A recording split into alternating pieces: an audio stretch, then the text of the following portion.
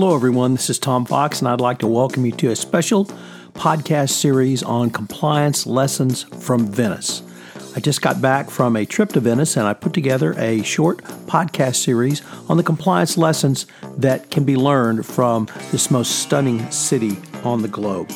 But first, a word about the newest podcast series on the Compliance Podcast Network, which will be premiering in December, Great Women in Compliance.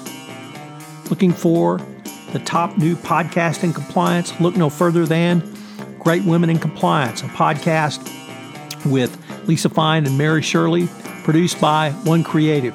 In this podcast series, Lisa and Mary will talk to some of the top female compliance practitioners literally across the globe about how they have achieved their position and what other women can do to move forward in compliance. It's going to be a great series. I'm certainly looking forward to it. Episode 3, Selfie Sticks and Risk Assessments.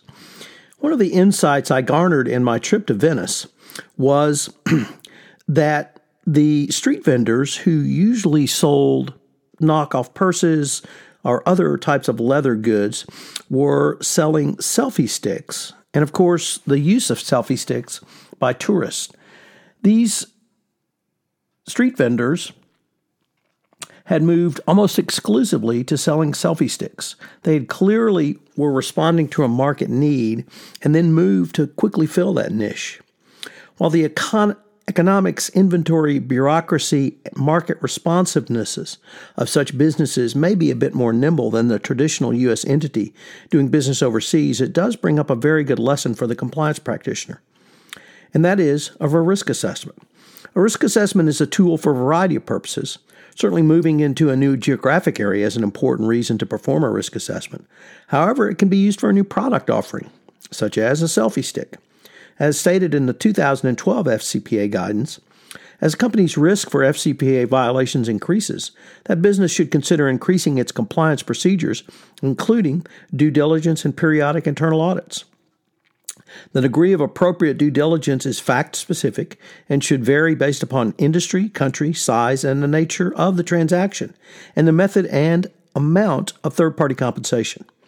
Factors to consider, for instance, include risks presented by the country and the industry sector, the business opportunity, the potential business partners, and the level of involvement with governments and the amount of government regulation and oversight, exposure to customs, and immigration in conducting business affairs. When assessing a company's compliance program, the DOJ and SEC take into account whether and to what degree a company analyzes and addresses the particular risk it faces. So what if your company comes to market with a new product, or in the case of Venetian street merchants, moves to sell a product for the first time, even if it is not exactly new?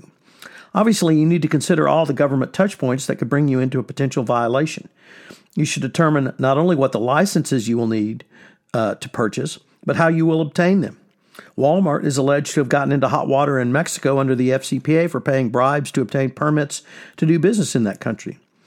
So what will your country obtain licenses directly, or will you use third parties? What about the continued quality control of your new product? If there is food in the product, or if you are in the food product industry, this means continued inspections of your products to assure they meet government standards for the countries that you import into and sell into. Make sure that you have a hiring process in place to weed out any wives, sons, or daughters of any food service inspectors who may be tasked with inspecting your food. Of course, do not hire such inspectors for jobs directly either, especially if they do not have to show up or perform any duties to get paid for your jobs, as it could clearly be a conflict of interest and, at least in one case, has been found to be an FCPA violation. If you're going to manufacture your selfie stick equivalent in the country where the new products will be sold, or rather, if you're not going to do so, how will you import them?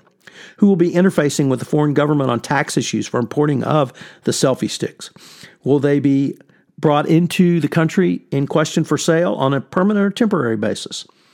All questions that have gotten U.S. companies into FCPA trouble when they paid bribes to answer, assuage, or even grease the palms of those who might answer or facilitate some of the answers to those questions. Turns out the compliance practitioner can learn quite a bit from the selfie stick. and not all of it is simply self-indulgence.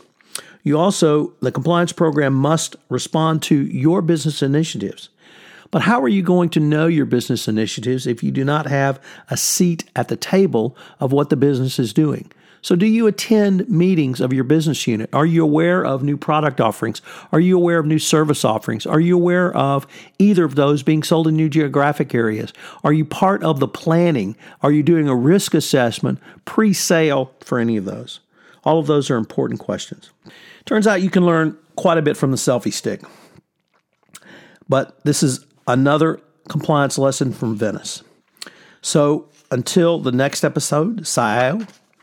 And I hope you'll join me for our next in this special podcast series where I take a look at how the Venetian Gondoliere informs your compliance program. This is Tom Fox, the Compliance Evangelist. Hello, everyone. This is Tom Fox again. I hope you've enjoyed this episode of my special 5-part podcast series on compliance lessons from Venice. And I hope you'll join me again for another episode. I also hope you will subscribe to my podcast series either through Libsyn, through my website, www.fcpacompliancereport.com, through JD Supra, or through my new site, the Panoply Network. I also hope you will check out the Great Women in Compliance podcast series, which premieres on the Compliance Podcast Network in December 2018. Compliance Lessons from Venice has been a special presentation of the Compliance Podcast Network.